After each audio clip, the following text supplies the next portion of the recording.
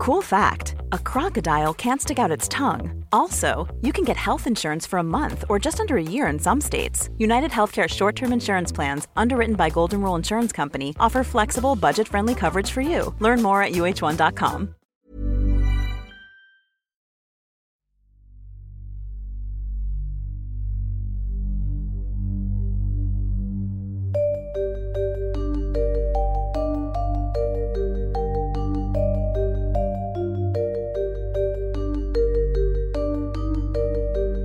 This is Intercepted.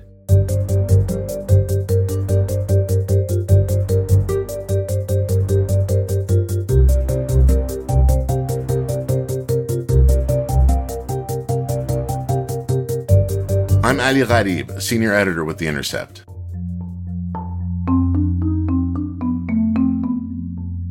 The Little Rock Police Department has been riven by internal strife. Things have long since been tense.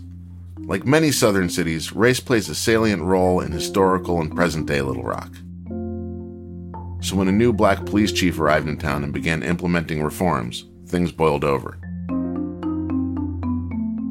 Today on Intercepted, we're going to tell you the story from Arkansas, about Little Rock Police Chief Keith Humphrey, and about the tremendous pressure and backlash he's getting from the city's old guard, including from inside his own department. A dozen of his own officers have sued him. Internal complaints are too numerous to count. And then there are media leaks and whisper campaigns. The allegations range from a supposed affair to harassment to retaliation. Late last year, The Intercept did a deep dive into this. The story of Humphrey, the campaign against him, the city's police union, and the decades of fraught history that informs all of it. Our investigation found that most of the allegations against the chief collapsed under scrutiny.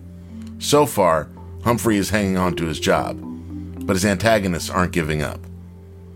The story was the culmination of a year and a half of reporting by Radley Balco, an ace journalist and author who's been on the police beat for a long time.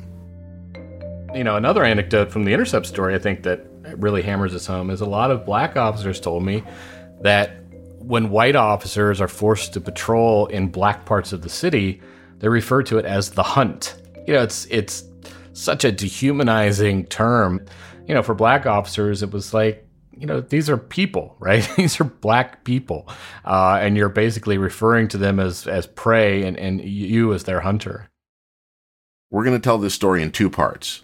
First, Radley and I spoke about his investigation, as well as some stunning recent news. Less than 2 weeks after his story came out, Radley learned that Chief Humphrey, during patrol on New Year's Eve, was involved in an incident where he fired his service weapon at a civilian. He's now under investigation, which is why you won't be hearing from him today. Then you'll hear a conversation between Radley and two Little Rock sources that contributed significant information to his investigation. One is a civil rights attorney, and the other is a recently retired black police officer. They talk about what happened to Humphrey and what's happening to him now. Radley and I begin with the New Year's Eve incident. Humphrey was out on patrol on New Year's Eve, and he had called what he calls an all hands on deck for New Year's Eve. So basically every officer had to be out on patrol. And one of his kind of guiding philosophies in policing is that even, you know, high ranking, sort of top brass police officers need to spend time in patrol, because patrol is kind of where you get to know a city, you get to know the people, you become part of the neighborhoods that you're policing. And he doesn't exempt himself from that. But while he was out on patrol, apparently there was a fight between two women in a parking lot. There's actually a video of it.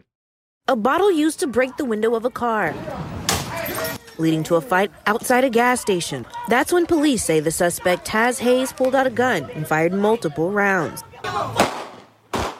It escalates to the point where one woman then pulls out a gun and starts shooting at the other from just a few feet away. And Humphrey apparently pulls up, gets out his gun, and fires one shot at the woman who was wielding the gun. And then she, I believe, was later arrested. But, you know, it's really incredible to have a police chief shoot at someone, an actual chief, while on patrol. And he's now suspended, on administrative leave was what they say, pending an investigation into his shooting.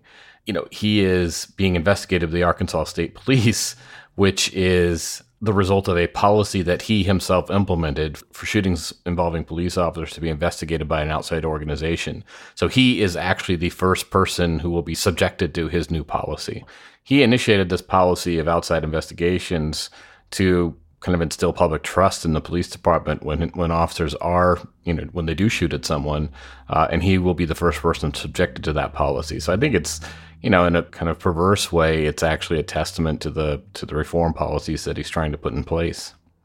One of the reasons it's such a good little capsule of the story is that as your story, this massive epic about the Little Rock Police Department and Humphrey's arrival there and the backlash to him shows, there was kind of a system of, speaking of preferential treatment of these kind of officers and their family members sometimes, and certainly their social circles, and in some cases like legacies of people that became ensconced in these powerful and kind of plum assignments and just wanted to hang on to them. And as Humphrey postulated, and a few policing experts backed up to you, that's not conducive to good policing. So why don't you tell us a little bit about the background of how the police department functioned up until this point, the role of the police union in sort of enforcing the old order that ended up clashing with Humphrey when he came in?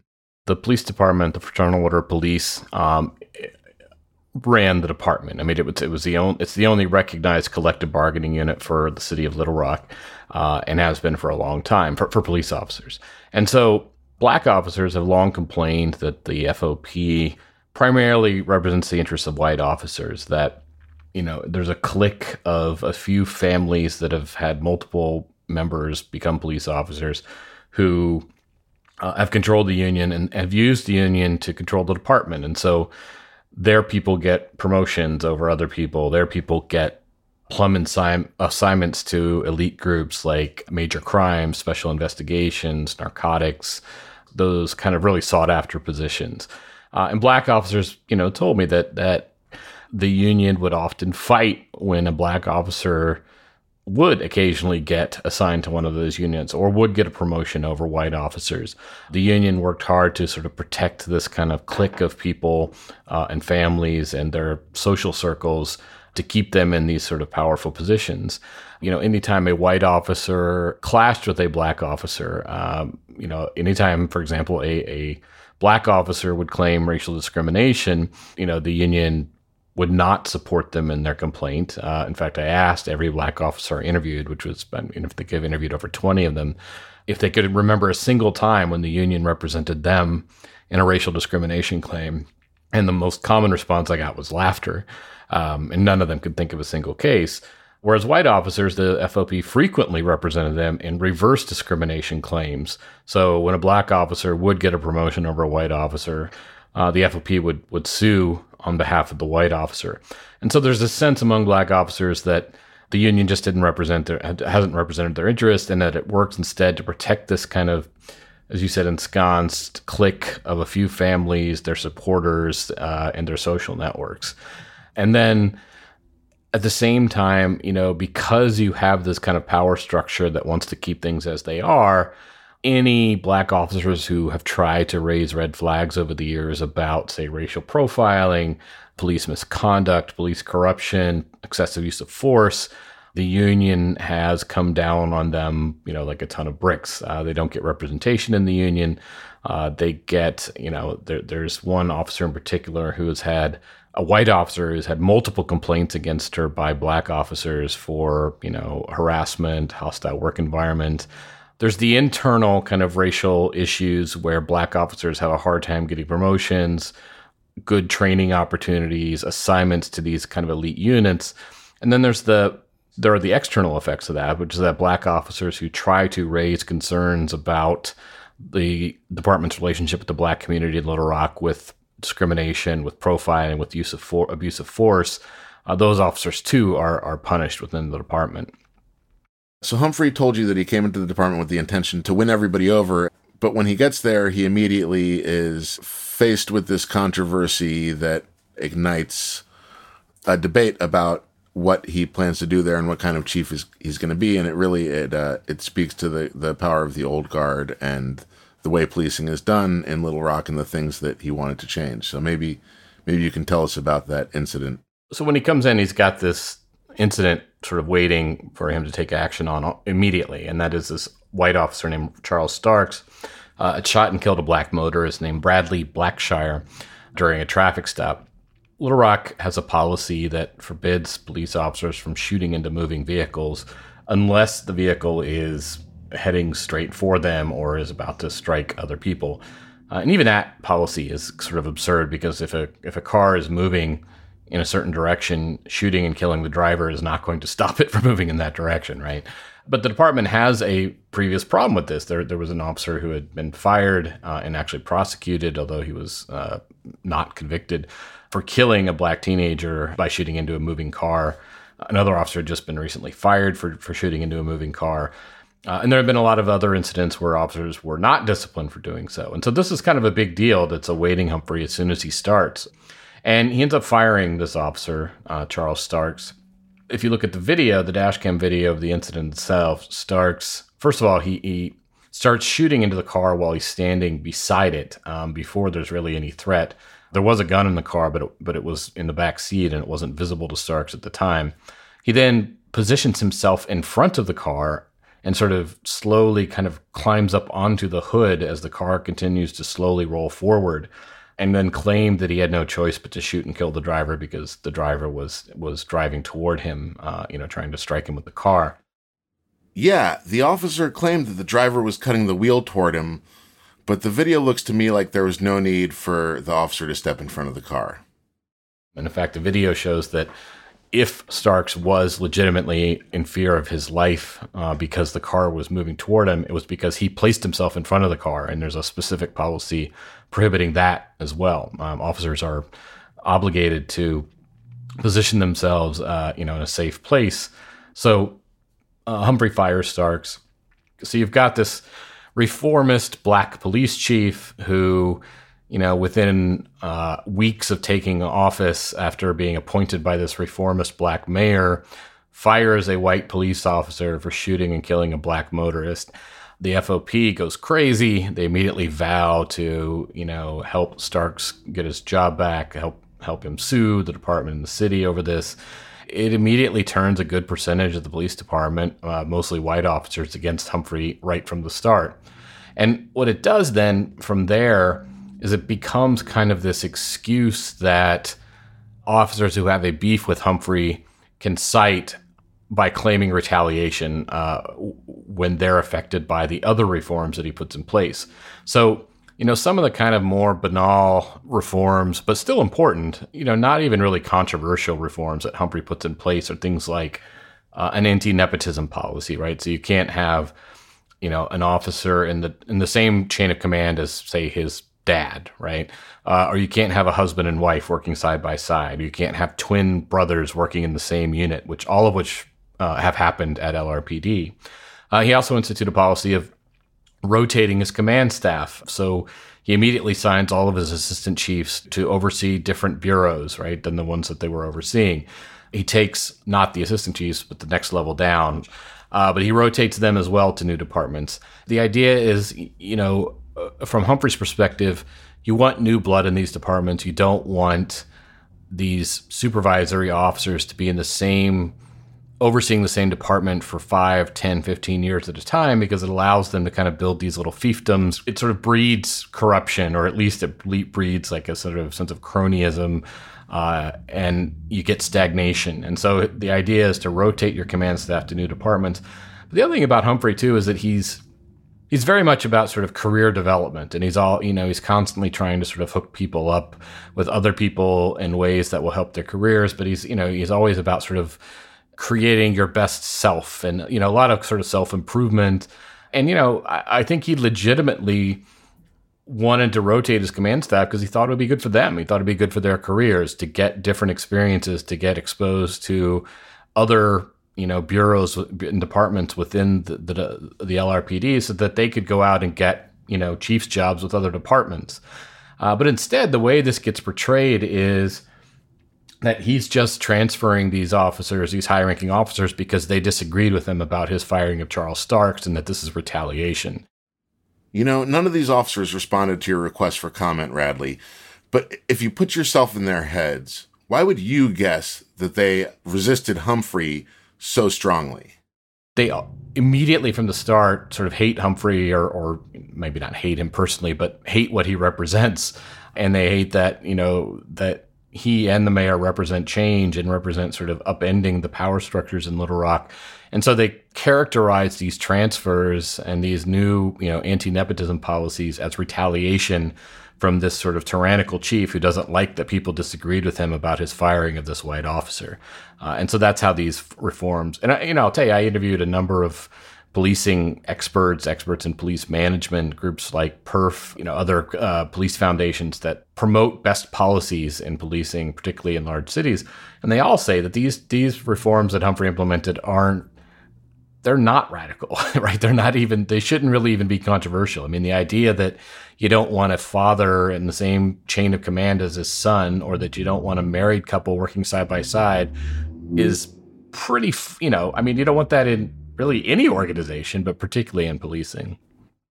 Humphrey fires Starks because of this issue of a loss of life that involved violations of LRPD policy. And then Starks fights for his job back. There's this extremely tense episodes around these 2 days of hearings, Civil Service Commission hearings, where Starks is appealing his firing. And then some of Humphrey's antagonists testify there, and despite many complications, they cite their testifying against Humphrey's decision to fire this officer as the sort of seed against which he later retaliated by, instituting these reforms and taking away their positions from him. And, I think it's fair to say that the forces of the old guard, the kind of forces of reaction in Little Rock and the police department really went to war with Humphrey to an incredible degree at this point. The means through which they did that was a raft of human resources complaints and other internal things, and then also taking their fight into the courts. And Chris Burks, whom you mentioned before, was deeply involved in this. So if you could just give us a little bit about kind of the history of the way litigation has shaped the Little Rock Police Department, and what people from the days of yore in Little Rock told you about that, and then also the incredible degree to which these lawsuits started to fly at Humphrey. There's kind of a three-front war on Humphrey, right? The first is through the Human Resources Department and EEOC complaints, allegations of, retaliation. Then there are these lawsuits, all but one of which are filed by Chris Burks on behalf of various officers from the department, including a good percentage of Humphrey's command staff when he starts. There's also a war kind of in the press. And one of the things that, I found particularly I guess probably not surprising, but disturbing, is the degree to which the local media in Little Rock just sort of ate up whatever tips the FOP kind of fed them, and ran with, really any accusation at all with, very little skepticism. There's a good explanation. There's a good reason for that, which is that if you're in the FOP, if you are an assistant chief who's been in the LRPD all your life, you probably have connections in local media, right? You have sources that you can reach out to. And for local media, these are, they've developed these sources. If you're on the police beat for the local TV station or local paper in a city the size of Little Rock, being skeptical of what those sources tell you makes it a little more difficult for you to do your job, right? Well, Humphrey comes in and he kind of, tips over the apple cart, and he's trying to implement all these reforms. And he doesn't have those same sources, in local media that his opponents have built up over the years. And so it's very easy for them to plant stories about Humphrey with local journalists, and for those journalists to then run with it without a whole lot of skepticism. And so you see a lot of accusations against Humphrey, including really petty things. Like there was one accusation that he had, turned on his lights to run a stoplight in Little Rock, and that this, of course, was illegal and an abuse of his position. And local TV station ran with this story, and Humphrey had to basically use GPS data from his car to prove that he was on the other side of the city at the time of this alleged, infraction. And they never ran a correction. But what we see then is just this kind of full court press against Humphrey. And, part of the problem, too, is that in Little Rock, the The police union, they collectively bargain on behalf of everybody in the department whose rank is sergeant or lower. But anybody in the department, excluding the chief, but anybody, including the assistant chiefs, can pay union dues, and in exchange for that, they will get representation if they ever face any sort of discipline, from the department or from the chief. And so when a guy like Humphrey comes in from the outside, the union is representing everybody in the department but him. So usually what happens in a situation like this is a city appoints a reform chief. Any higher-ranking officer who had wanted his job sort of sees the writing on the wall, and they, resign and try to find a job somewhere else. But in Little Rock, because the union represents everybody up to and including the assistant chiefs, 2 of the 3 assistant chiefs at the LRPD had applied for Humphrey's job. They wanted it. They didn't get it. Humphrey got it. So immediately he's got 2 of his 3 direct subordinates are already sort of pissed off because he got the job that they want. A lot of the rest of his command staff are part of the old guard. They don't want these reforms. They aren't happy that this new mayor was elected and appointed this reformist chief. Yeah, and we should add again that none of these officers responded to your request for comment. But anyway, Radley, Humphrey's hands were tied. And because of the way the union is set up in Little Rock, there's nothing an outsider chief can really do about that. He's got a command staff that's going to be, pretty militantly opposed to his new policies, and there's nothing he can do to change it. A lot of the policing experts that I talked to said that this is it's untenable. You have to be able to put in a command staff that supports your policies. And if you can't, it's going to be nearly impossible for you to get anything done. And in fact, they're sort of surprised that Humphrey had been able to implement the reforms he had, given that the deck was kind of stacked against him when he started. So there's all of that resistance from the start. And then we started seeing the lawsuits start flying, and Burks files one after another, after another, after another. And they all kind of hew to this line that, all these officers who are filing lawsuits against Humphrey are alleging basically the same thing, which is that one of the parties to the lawsuit either testified against the firing of Charles Starks or, publicly advocated against the firing or opposed the firing from behind the scenes, and that Humphrey had then taken actions to retaliate against them and their friends and family or whoever because of that. Radley, can you tell me a little bit about how this story fits into the bigger picture of police reform post-George Floyd, whether reforms are possible, the sort of forces that are going to push back against these sorts of efforts from inside police departments? Here you have a clear mandate for this new mayor. He runs on police reform. He wins. He appoints a reformist police chief. And, what you have a couple years later is you've got a chief who's been in constant turmoil, who's been fighting, left and right for his job, and who's, basically had difficulty implementing even these kind of basic, non-radical, fairly mundane reforms. And, what it tells us is that the resistance to reform is going to be formidable. That it's going to be especially formidable in cities that have strong police unions because they've negotiated their way into a position that it's going to be very difficult to get them to, they're not going to back down voluntarily. But also, what you found in Little Rock was it wasn't just the FOP.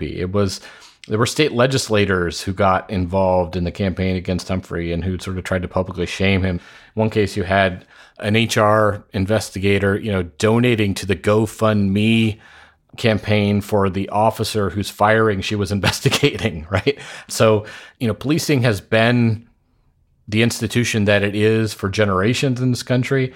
Somebody who's been covering this issue for 15 years now, is very encouraged by what happened in the wake of the George Floyd protests, and that we've seen the most substantive reforms I think we've seen since I've been covering this issue. But again, policing has been the way it is for generations and generations.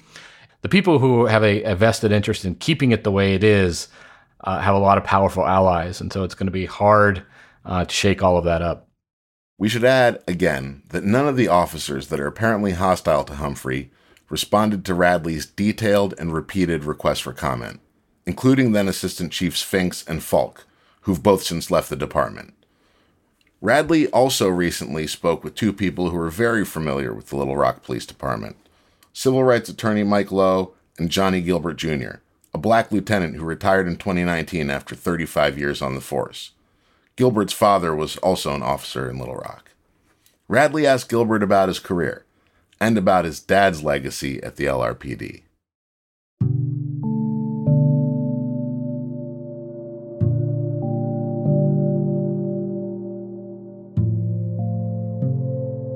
My father became a Little Rock police officer in 1967. Prior to being a police officer, he was a construction worker with his older brother. According to my dad, there was this call for police officers, firemen. It was a call for Black leadership to be spread throughout the public sector. And I remember him saying, he was quoting Dr. King, Dr. Martin Luther King Jr.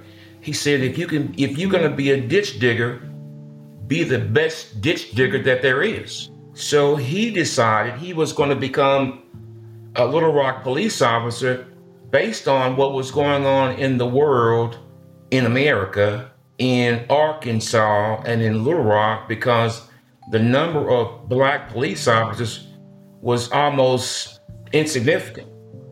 And so he heard the call and he became a policeman based on that. He told me later on in his life that it was very, very difficult. And he said he always had to prove himself time and time and time again that he was worthy, that he was competent enough to be a police officer.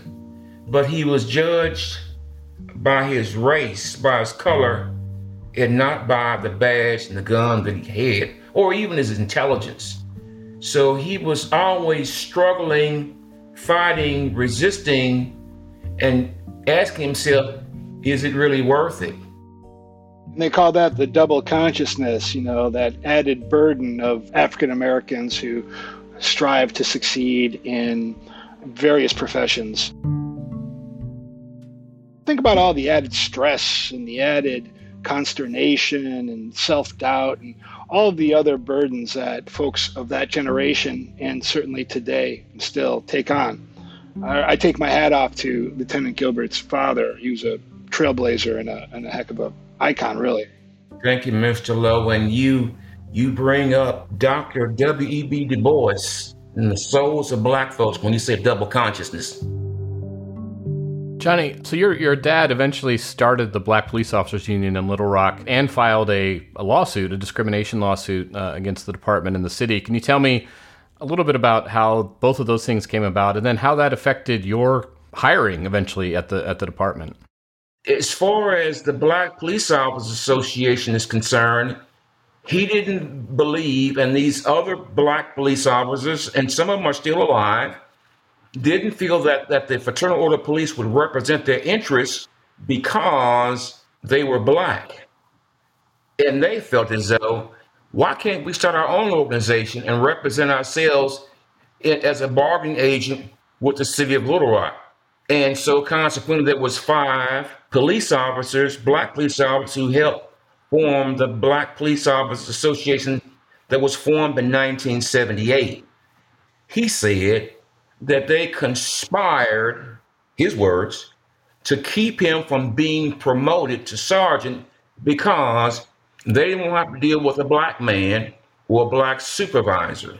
And in that situation came the impetus for a lawsuit against the city of Little Rock because he and several other Black police officers didn't feel they were being treated fairly in terms of the promotion process.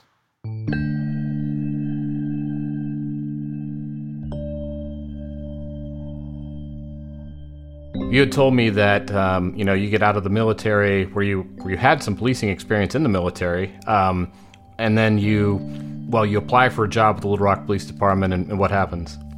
I applied for a job with the Little Rock Police Department. They told me I didn't pass the examination. And so I asked them, if I didn't pass the examination, could you tell me where I faltered or what errors and where I was weak in? And they told me that they couldn't show me that information. So I re-enlisted in the Air Force and decided to serve my country again. And while I'm on my second enlistment with the Air Force, I'm coming back from Germany, I found out that the United States Justice Department had come and interviewed people in the Little Rock Police Department and city government, and city government had entered into a consent decree to hire African Americans and females at a rate commensurate to the population of the city of Little Rock. I was on my second enlistment from the Air Force, and I had the opportunity to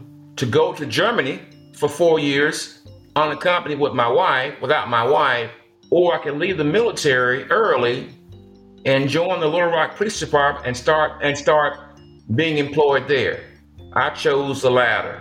I chose to become a member of the Little Rock Police Department in 1984. So, Johnny, when you talk about systemic racism, structural racism in policing, one of the responses you often get from, groups like police unions or people sort of politically on the right is that, well, there are all these black officers in policing, or this department's majority black or 30% black. Why would black officers participate in a system that is systemically racist, right? You're saying that those officers are racist too. And, I think one of the things I tried to show with this article is that black officers themselves will agree that the system is racist. How would you respond to people who make that argument that policing can't have a systemic racism issue because it has so many black police officers in it? I will tell you, just because you have black people there is not enough. Those people of color, black people, female, aspire to be in positions of leadership. They want to be able to steer the ship. They want to be able to influence it. They want to impart fair policies. They want to use their life experiences. They want to use their formal education. They want to use critical thinking and reasoning. And that has been circumvented time and time and time again in my experience. And it's hurtful. It's hurtful. When you spend time and energy and you carry this stuff home inside the house with you, and it impacts your family, it impacts your quality of life, it impacts your thinking. It's a kind of an ongoing trauma that you have to endure all the time. And you say, when's enough? I didn't sign up for this. I don't have the answer, but I realize as I have it in my rearview mirror that I was traumatized. And when you say you were traumatized, you're not talking about seeing violence, getting resistance from a suspect. You're talking about trauma inflicted by your fellow police officers? I'm talking about trauma inflicted by supervisors and managers who don't see my point of view because they don't want to see it. They don't want to see the truth.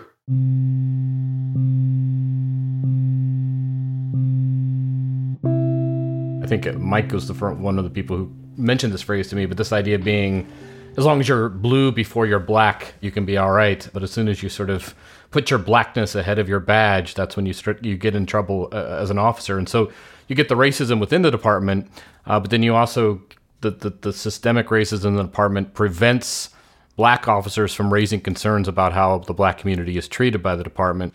But Mike, if you want to talk about your experience and some of the lawsuits you filed and what you found. I've been handling police-involved shooting and racial discrimination lawsuits in Little Rock for over 10 years now. It's really remarkable for me to say that, but it's true. And I have personally reviewed and scrutinized thousands upon thousands upon thousands upon thousands of pages of files, internal affairs review files, divisional operation investigation files, citizen complaints.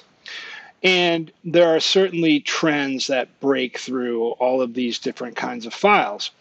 And one of them is that, there's definitely a tier system in the Little Rock Police Department. And by that, I mean, there are tiers of particular types of officers who are on a hierarchy or placed in hierarchy. And the ones at the top have bad conduct overlooked. If it can't be overlooked, their discipline is minimal. They get the plum positions. This is previous to Chief Humphrey's reforms, but they get the plum positions. They get the plum off-duty positions. They get promotions. They get perks, nicer department cars, things like that. And, the tiers are basically white males who are connected, who are legacies at the very top.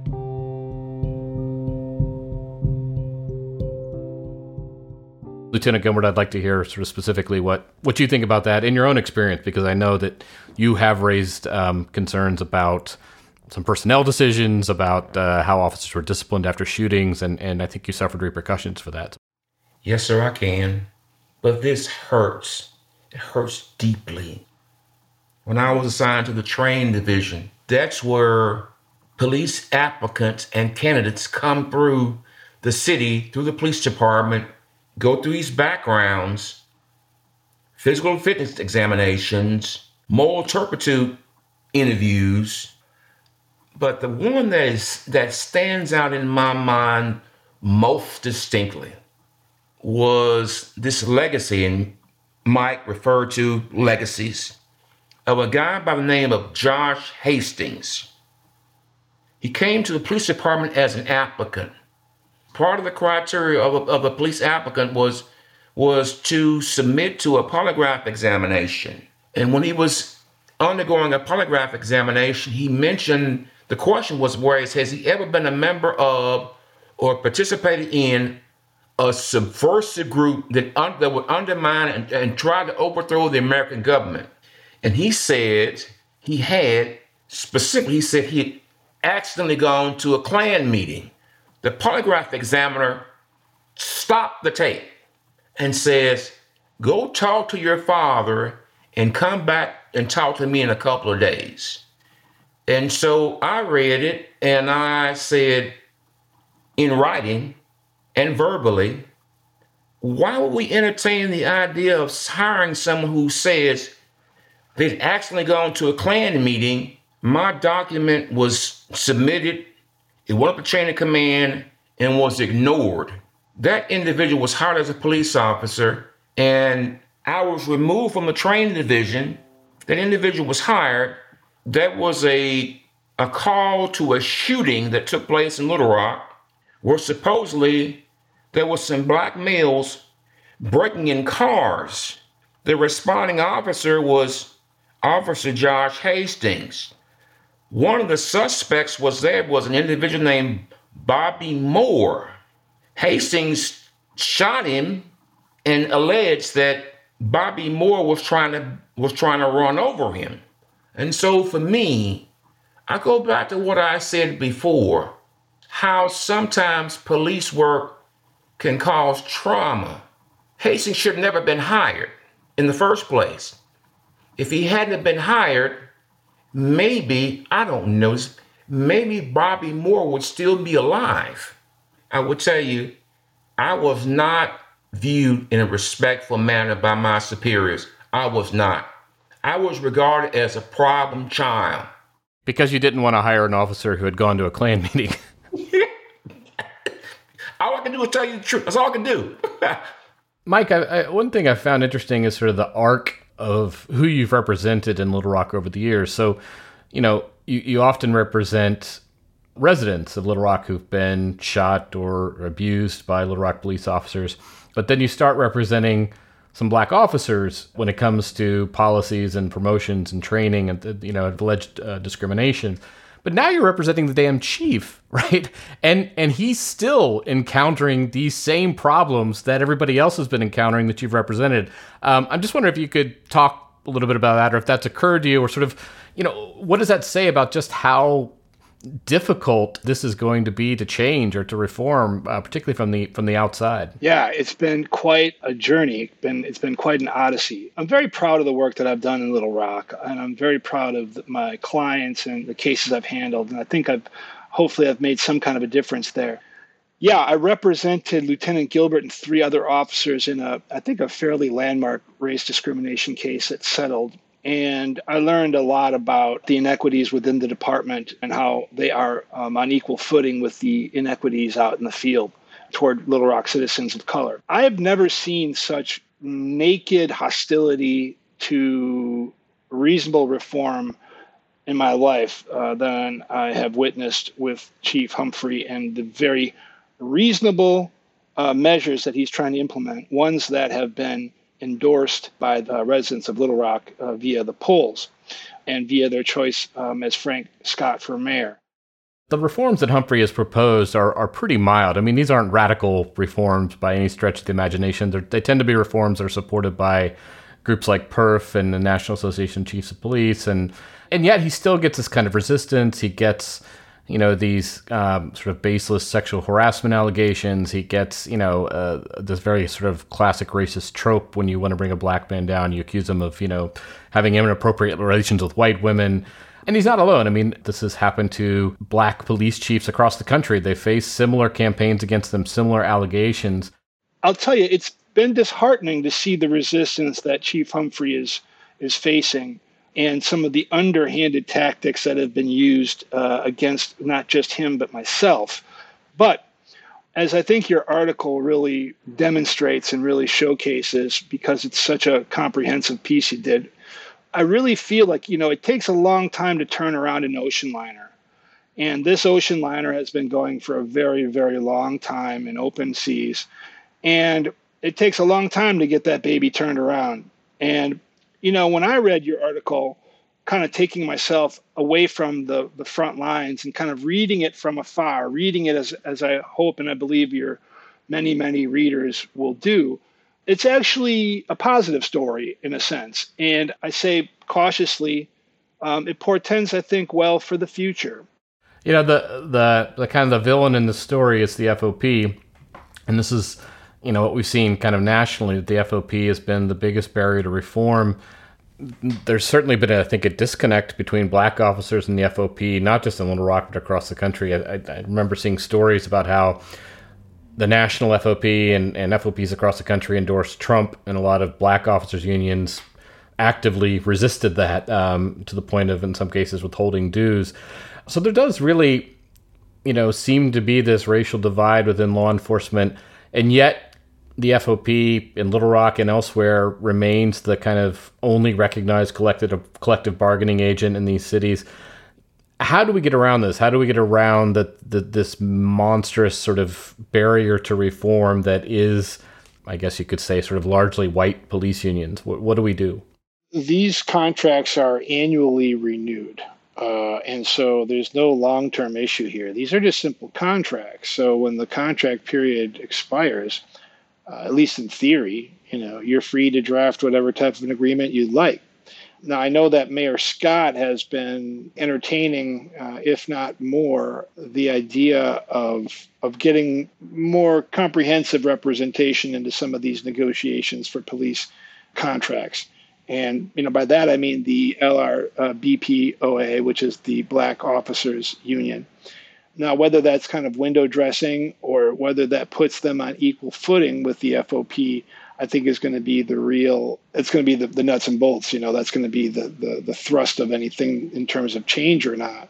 But I think the way is you've got to first start to loosen and then remove the stranglehold, quite simply, that the FOP has on Little Rock and other cities across the country. Hoke County, North Carolina, Kansas City, in Columbus. I think recently there was an article on CNN about the really malicious lengths to which these unions will go to thwart reform. And basically, we're talking about greediness, basically. We're talking about greed.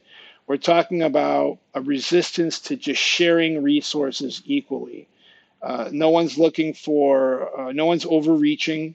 No black officer is overreaching or black officers group is overreaching. They're just trying to get to baseline. And so what that means is that for generations and generations, some of these white officers are going to have to relinquish some of these cherry on top perks that they've been enjoying for so long. But, that comes with having a healthy, fairly run, egalitarian, and thus more effective police department. It's a lesson we all learn in kindergarten. You share your toys and you share your sandwich, you share the resources, you don't hoard at the expense of others. And so I think that if some of those key things can be implemented, maybe you'll see some change.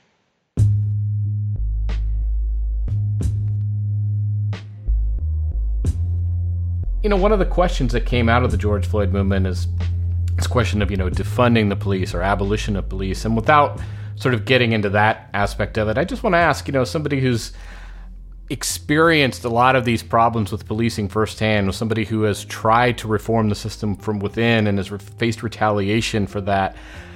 I guess my question is policing reformable? Can it be changed in a way that will actually make a difference in people's sort of day-to-day lives? Oh, man.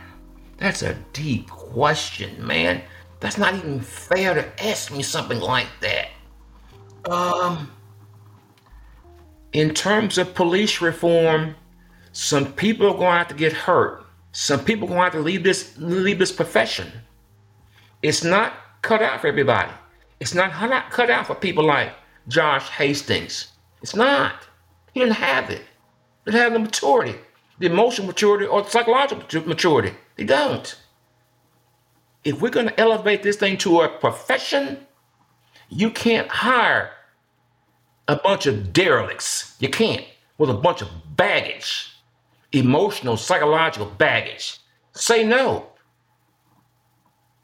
So the stamps have to be increased. Is it going to hurt? Yes. Are we hurting? Yes. Is Little Rock Police Department hurting for police officers? Yes.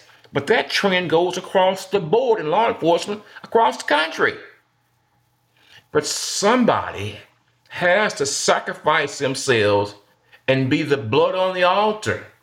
You have to be. Because I wouldn't be without that. Not just my father, but people before him.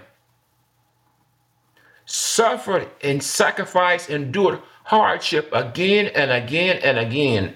And they kept coming back. I'm not going to go away. You're going to have to deal with this black face. I'm going to contribute in my own way. I want to be a leader. I want to be a supervisor. I want to contribute. I want to tell you about my community. I want to tell you about my church.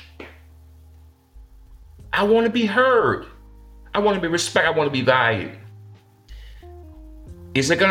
We can't turn the ship around, but guess what? We can start turning. We can start turning. We can start rowing.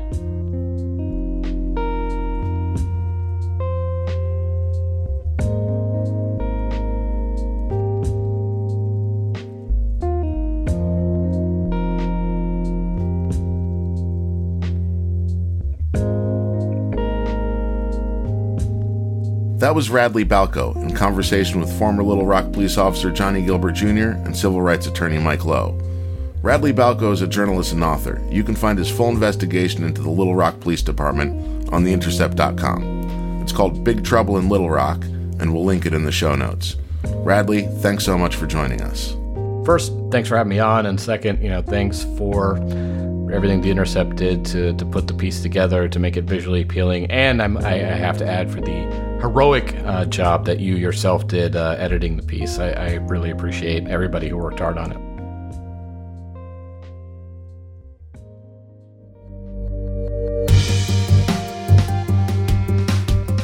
And that's it for this episode of Intercepted. Follow us on Twitter @Intercepted and on Instagram @Intercepted Podcast. Intercepted is a production of First Look Media and The Intercept. Podcast fellow Truk Wynn helped produce this episode. Truk's fellowship is ending, so this will be their last episode with us for now. Thank you, Truk, for all the work you did at The Intercept. Jose Olivares is lead producer. Supervising producer is Laura Flynn. Betsy Reed is the editor-in-chief of The Intercept. And Rick Kwan mixed our show. Our theme music, as always, was composed by DJ Spooky. And I'm Ali Gharib. But before you go, I want to let you know about the new season of Murderville, dropping February 1st. To get a sneak peek, check out this trailer. Houston, Texas, October 1992. An elderly woman named Edna Franklin is found stabbed to death on her living room floor. Police described the victim as frail, weighing less than 100 pounds. Her throat was slashed and she was nearly decapitated. Police quickly arrest a suspect, a family friend named Charles Raby. 22-year-old Charles Raby, Charles Douglas Raby, has been charged with the murder of an elderly woman last week in North Houston. Homicide investigators say Raby confessed, but say he can't remember everything about the violent act. claiming he blacked out. No physical evidence ties him to the crime, but a jury finds him guilty and sentences him to death.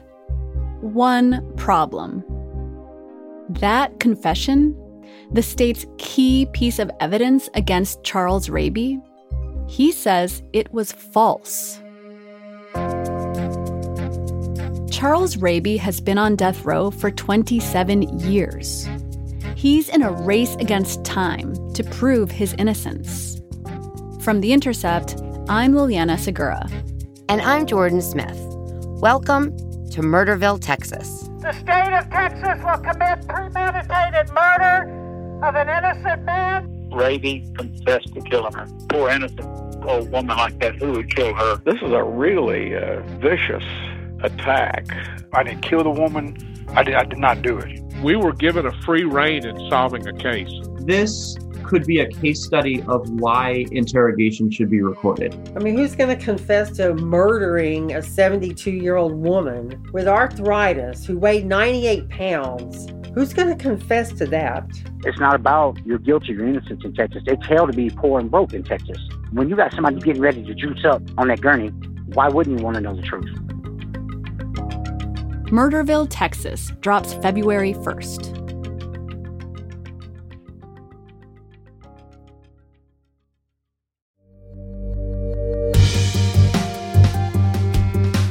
The new season of Murderville is coming out February 1st. If you'd like to support our work, go to theintercept.com/join. Your donation, no matter what the amount, makes a real difference. If you haven't already, please subscribe to Intercepted so you can hear it every week. And definitely do leave us a rating or review. It helps people find us. And if you want to give us feedback, email us at podcasts@theintercept.com. Thanks so much. Until next time.